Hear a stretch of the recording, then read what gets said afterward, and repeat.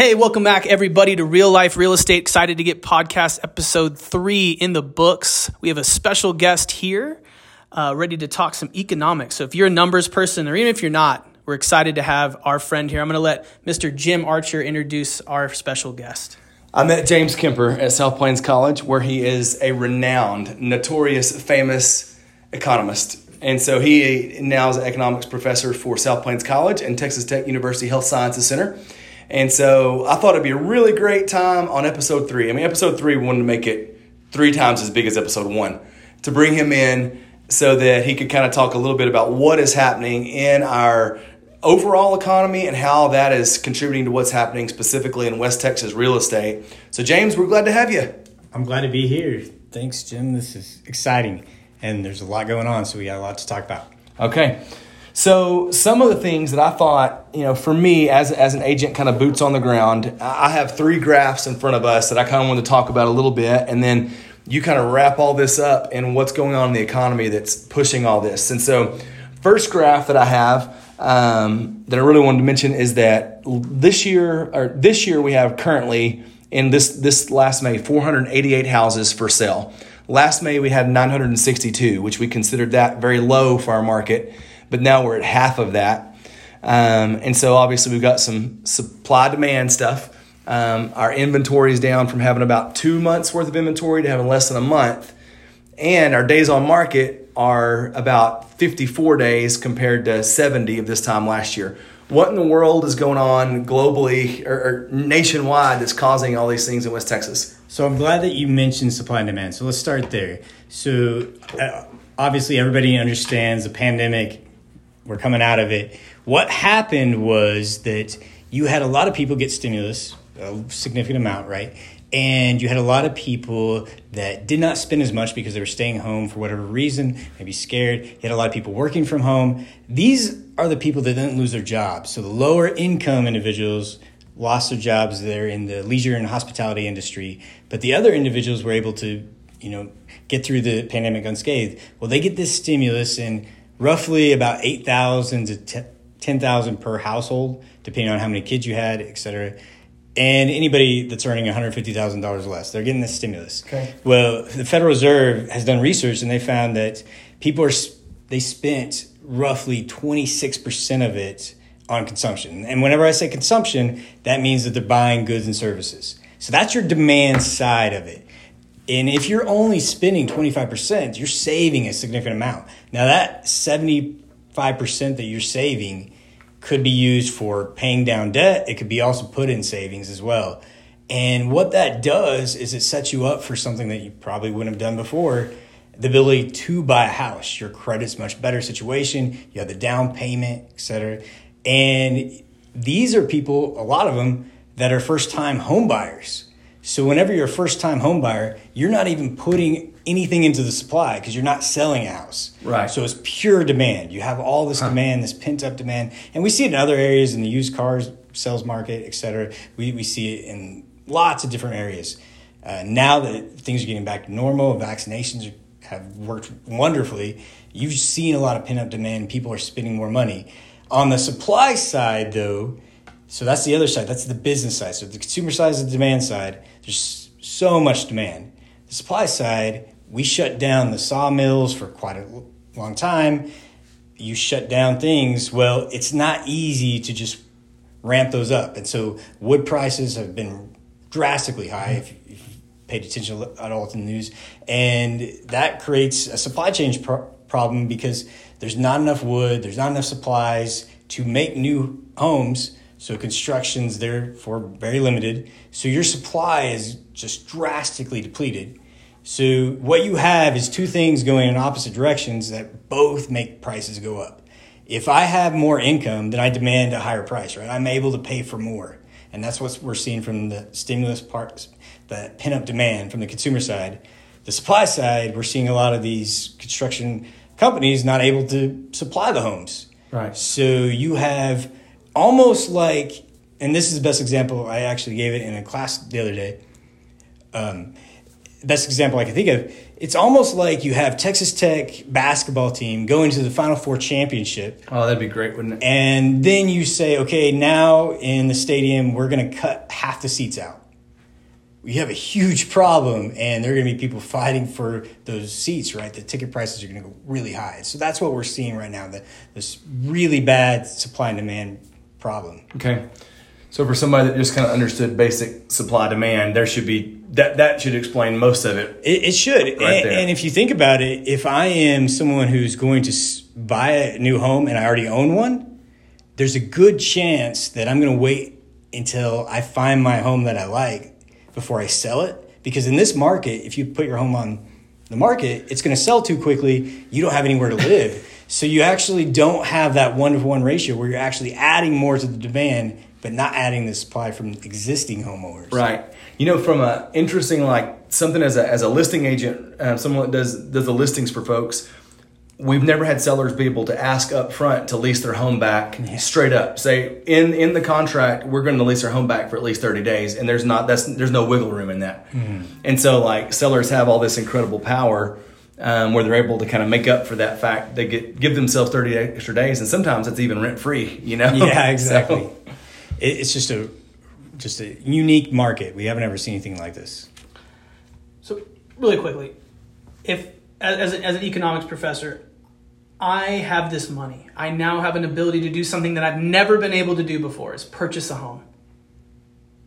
But understanding that prices are inflated, would you recommend people doing this as an investment? Or is just wait, pump your brakes, it's going to go back? That's an excellent question. And I would say, first of all, you got to look at your income. And so if you were only able to buy a home just because of the stimulus, that may not be the best situation. Mm-hmm. But if it is something where it just puts you over the hump and now you can't afford it, you need to also take into account that interest rates are lower than they have been in a long, long time, and they're still low, and the Fed has indicated they're going to keep them low for a while. If you were to wait, yes, you may actually see a market correction where housing prices go down, but you might lose that in terms of just interest payments because interest rates go 2 to 4%. Mm-hmm. You could actually not see that gain that you're talking about. And you also have to take into account what's your situation. So if you're living at a house and you're making payments on your own house and to your mortgage, you're gaining equity. However, if you're renting, prices are inflated, but you're also not gaining any equity from that rent. And there's a good chance your rents, if you have to renew, is going to go up too because these are all correlated. So if you are able to, I would recommend you do it. Now, just keep in mind that this is just timing and you're probably going to pay more than what you would have or maybe what you would in a year. At the same time, though, it's not like you're buying a used car. And that's an area where I'd be really hesitant to say anybody should ever go do that right now because of the fact that there's the same kind of supply chain issues. But once those catch up, those car prices are going to go back down in value, but you can't turn around and sell your car for anything what it was worth that you paid for it. Sidebar. My wife and I just sold her car. And the only reason we sold it is because they offered us $2,500 more than what we owed on it. There you go. Wow. It's the first time I've ever left a car thing where I was in the plus. Exactly. And if you're able to do that and can hold off, that's what I would say. But it would not be the time to go out and take a loan on a car and then expect to get a good deal at all. So what is it going to take for home prices to stop rising? Like when will this madness stop? So it will. So you got all that pent-up demand, right? And eventually people are going to stop wanting to just buy a new house. There's not going to be as many people. They're going to spend their stimulus checks. That income effect's going to dwindle. But also what you're going to have is the supply chain issues catch up. And we're already seeing that somewhat with wood. It's going down in price. Lumber's going down in price. Okay. So you're going to eventually see it where construction's going to pick up. And one of the problems with the construction industry is they also have to make a certain profit. And so you got to think that if the wood prices, lumber prices are too high, they're not as happy to go out and build a lot of homes just because the prices of selling a new home is really high. They're not gaining that extra profit. Right. So they may be waiting until that goes back down to a certain point. Once that supply gets back to, and for the Lubbock market, I'm glad you brought that up. I was looking at it too earlier. once we get back to about 1,000 homes, 800 to 1,000 homes for sale, it will probably, level out. Okay.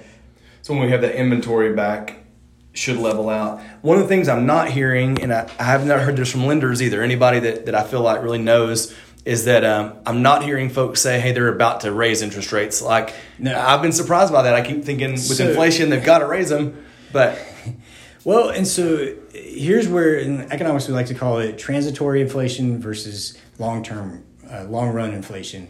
And so transitory just means it's going to go up temporarily and come right back down. Okay. And the biggest worry is this is so new. We've never had anything like this. You can't compare it to the Great Recession. Obviously, you can't go back to the Great Depression. But even in the 80s, you can't go back to that. We've never had anything like this. And let's say they raise interest rates to 1%, 2%, the Fed funds rate. That's what you're essentially talking about. So that's the rate that the Federal Reserve sets for all the banking industry. And it's the rate that the Fed makes loans to banks. And that sets a benchmark. And then everything is set off of that. And right now it's at 0% because they want to stimulate the economy, right? And if they start raising it up, everything else goes up in price. For everything from student loans to mortgages to car loans. If they go up too quick and they're worried about it and there's a sell-off and there's not as much liquidity in the market, it's hard to just immediately go right back down, and they don't want to do that. So it's going to be, and they've indicated probably a year before they start raising it, and they're going to do it slowly. So that's a good indication they're not going to do it right away. That does mean that we're probably going to have some inflation for some time. It's also a weird market. Like certain things you probably are going to see go down in prices because people are not wanting to stay home as much. So things that you would do at home, I can't really think of things that you would do from home. Maybe Netflix, other things like that might actually see that type of entertainment might go down. Whereas vacations and things like that demand's going to shift there. So you got to wait and see. We're only 2 or 3 months into getting out of or coming from the pandemic, right? Mm-hmm. So you got to be really slow. And I know that doesn't mean anything if your milk now costs like $4 or gas is going up. You want them to act immediately. Right. Okay. So what about, this has been something that's kind of interesting to me, and that is that commercial real estate during COVID, brick and mortar, you could have found great deals on it. I mean, people were I heard even on the news, like, oh, brick and mortar is kind of the end of it, maybe, everything's going online. So pandemic is definitely at a place where we're feeling like we're making great headway. And so you go back to buy a building now after the pandemic. And those buildings that you could have gotten great deals on during the pandemic, they've also jumped dramatically in price. What is it about commercial real estate? I can understand residential, but why is commercial real estate also, why is there such a demand after a pandemic that kind of shut it down? Yeah, exactly. That is a really good question. And that's one where we don't have enough data yet per se. It may just be going up because everything else is going up and they just assume rents are going up. It could be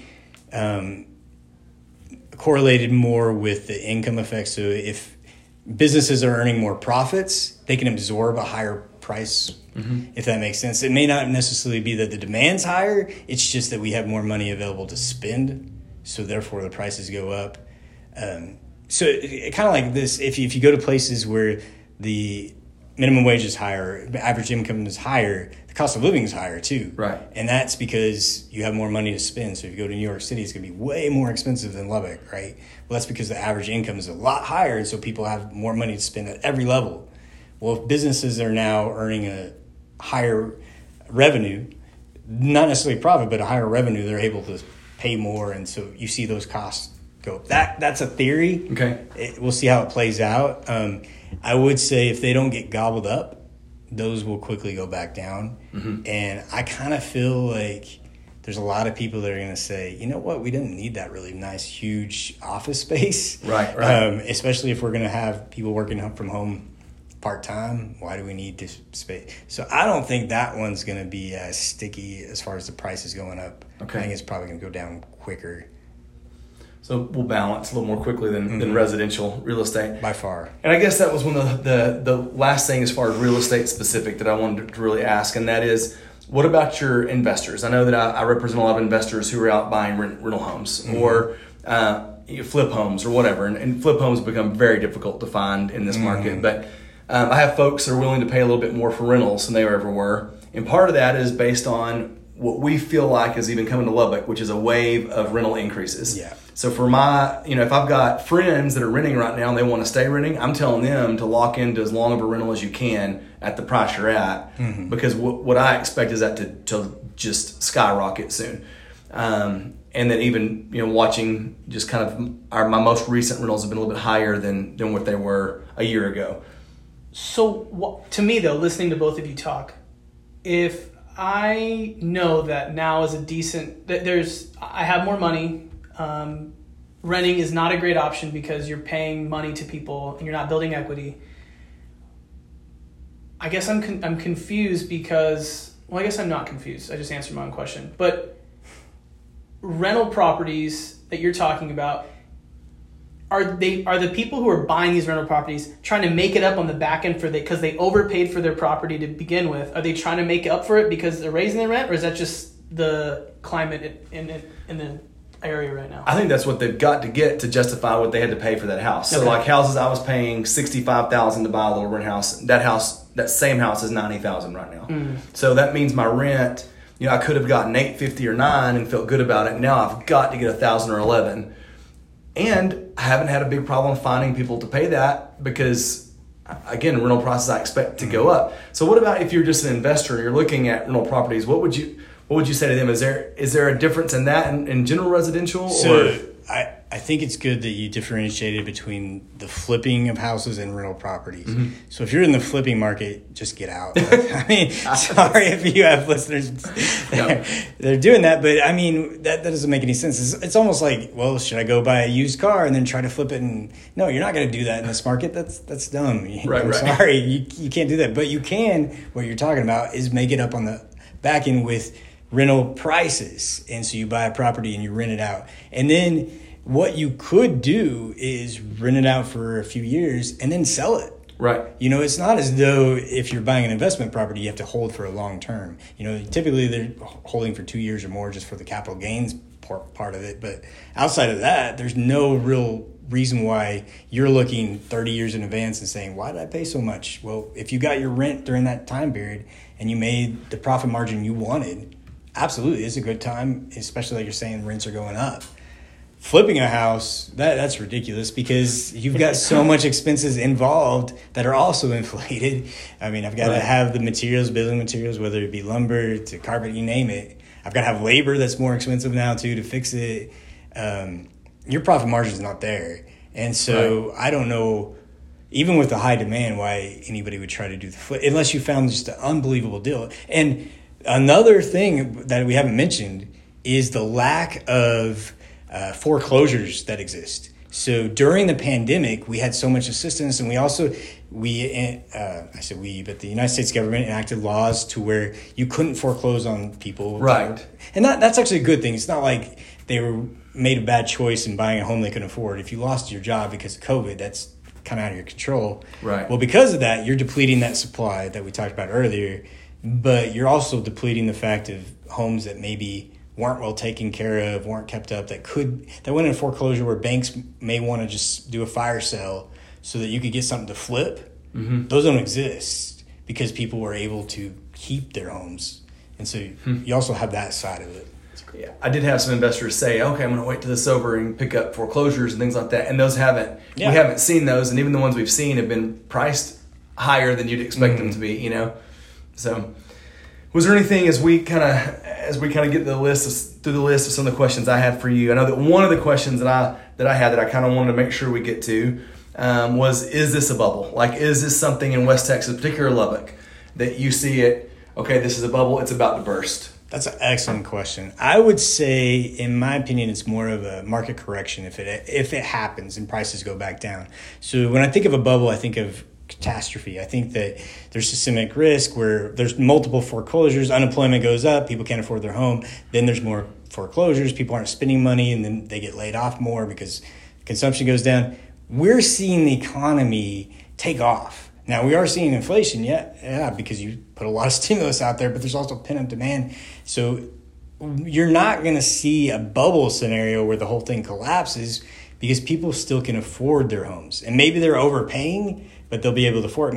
Maybe they made a bad deal, overpaid. Maybe not, but right now in the last month, maybe they paid a little bit extra. Mm-hmm. It's not the bubble that we saw back in 2008 or that you would see in the Midland and Odessa market where it's so connected to the oil industry. So when I think of a bubble, I think of, well, I have a home that's worth, let's say, $300,000 right now, and I owe $250,000 on it.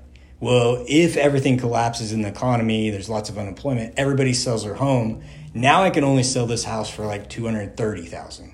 Well, I can't do that because the bank's not going to allow me to do that because I owe more than what it's worth. Right. That's what happened in 2008. There's just, especially in the California area, there were so many homes for sale and people owed way more and they'd have second mortgages and even sometimes third and home equity lines. And so they couldn't get back what they absolutely had to have. And that's when it went into foreclosure. Well, now, even if it goes down a certain percentage, and let's say hypothetically you couldn't get another job, if you lost your job, you're probably going to be able to still sell it and pay off your mortgage. I don't see that really happening with millions of homes at one time because we have a good economy. Right. That's when you have a bad economy, people can't afford it, unemployment's going up when you have those bubbles in housing. Now, there's probably going to be bubbles in other areas. I think definitely the car market, if you are a used car salesman, I don't know, I feel for you because you're buying cars that maybe in a month or two are going to be hard to sell at the price that you're buying them at. That's a hard thing. Housing market, you're not doing that. Right. Shout out to that Carl salesman who bought my wife's car. Appreciate you. There you go. So we're here with Andy California, clearly from California. We're here with James Kemper from Colorado. We're in Lubbock, Texas, all together. What are some just kind of things, even outside of real estate, that make the Lubbock market a desirable market, or what are some things on the other side of that would be some things that concern you, just about the overall economic climate of this little area? Truthfully, it's because I would say we're super boring in terms of our economy. Now, that's a good thing. And when I say boring, I mean we're diversified. We don't have anything that just stands out. We don't have anything that's a huge growth industry. We're not like a tech capital or anything like that. It's a good and bad thing. So you don't have those massive periods of growth, of economic growth. But what you see is anytime there's a downturn like we just had, because you're diversified so much, you're not dependent on one specific industry. Mm-hmm. Midland and Odessa, they're so dependent on the oil industry. They had more people unemployed there than our city, and we have more people. But that's because they had such a big economic driver, sole driver collapse. If let's say the oil industry collapsed, that's maybe 1,000 jobs in Lubbock. That's 40, 50,000 in Midland, Odessa that work in that industry. If the service industry collapsed, we saw that. That's 5,000 to 10,000 jobs in Lubbock that people lost their jobs. That's a lot, but those quickly came back, and those are also lower income as far as consumption. And I'm not trying to downplay them. It's just that we're so diversified, and the types of jobs that we could lose aren't really driving our economy. So we're boring. We're not going to grow really, really fast. We're not going to grow or collapse really quickly either. So some steady, slow growth. We brag about the fact we have a grid system for our roads. So we love the fact we're boring, right? Just saying. Hey, boring is sexy. Hey, the sexiest city in nobody the moved States. here because of scenery, and I love Lubbock. It's let's just say what it is, okay. And it's good. That's Colorado, a good California. stability.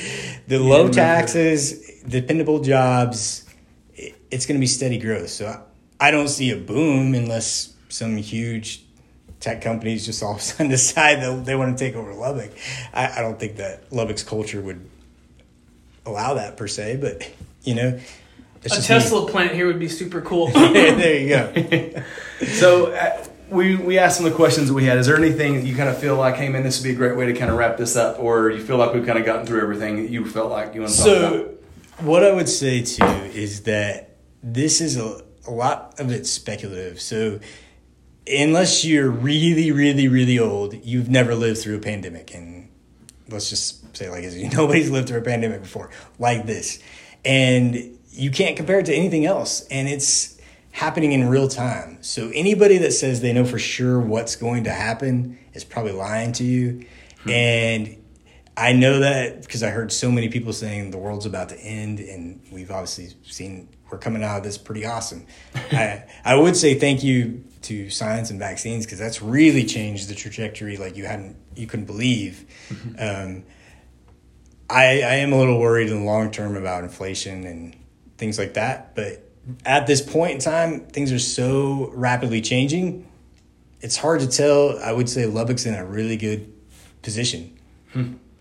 So trying to hit a moving target is kind of what anybody projecting or speculating is definitely doing.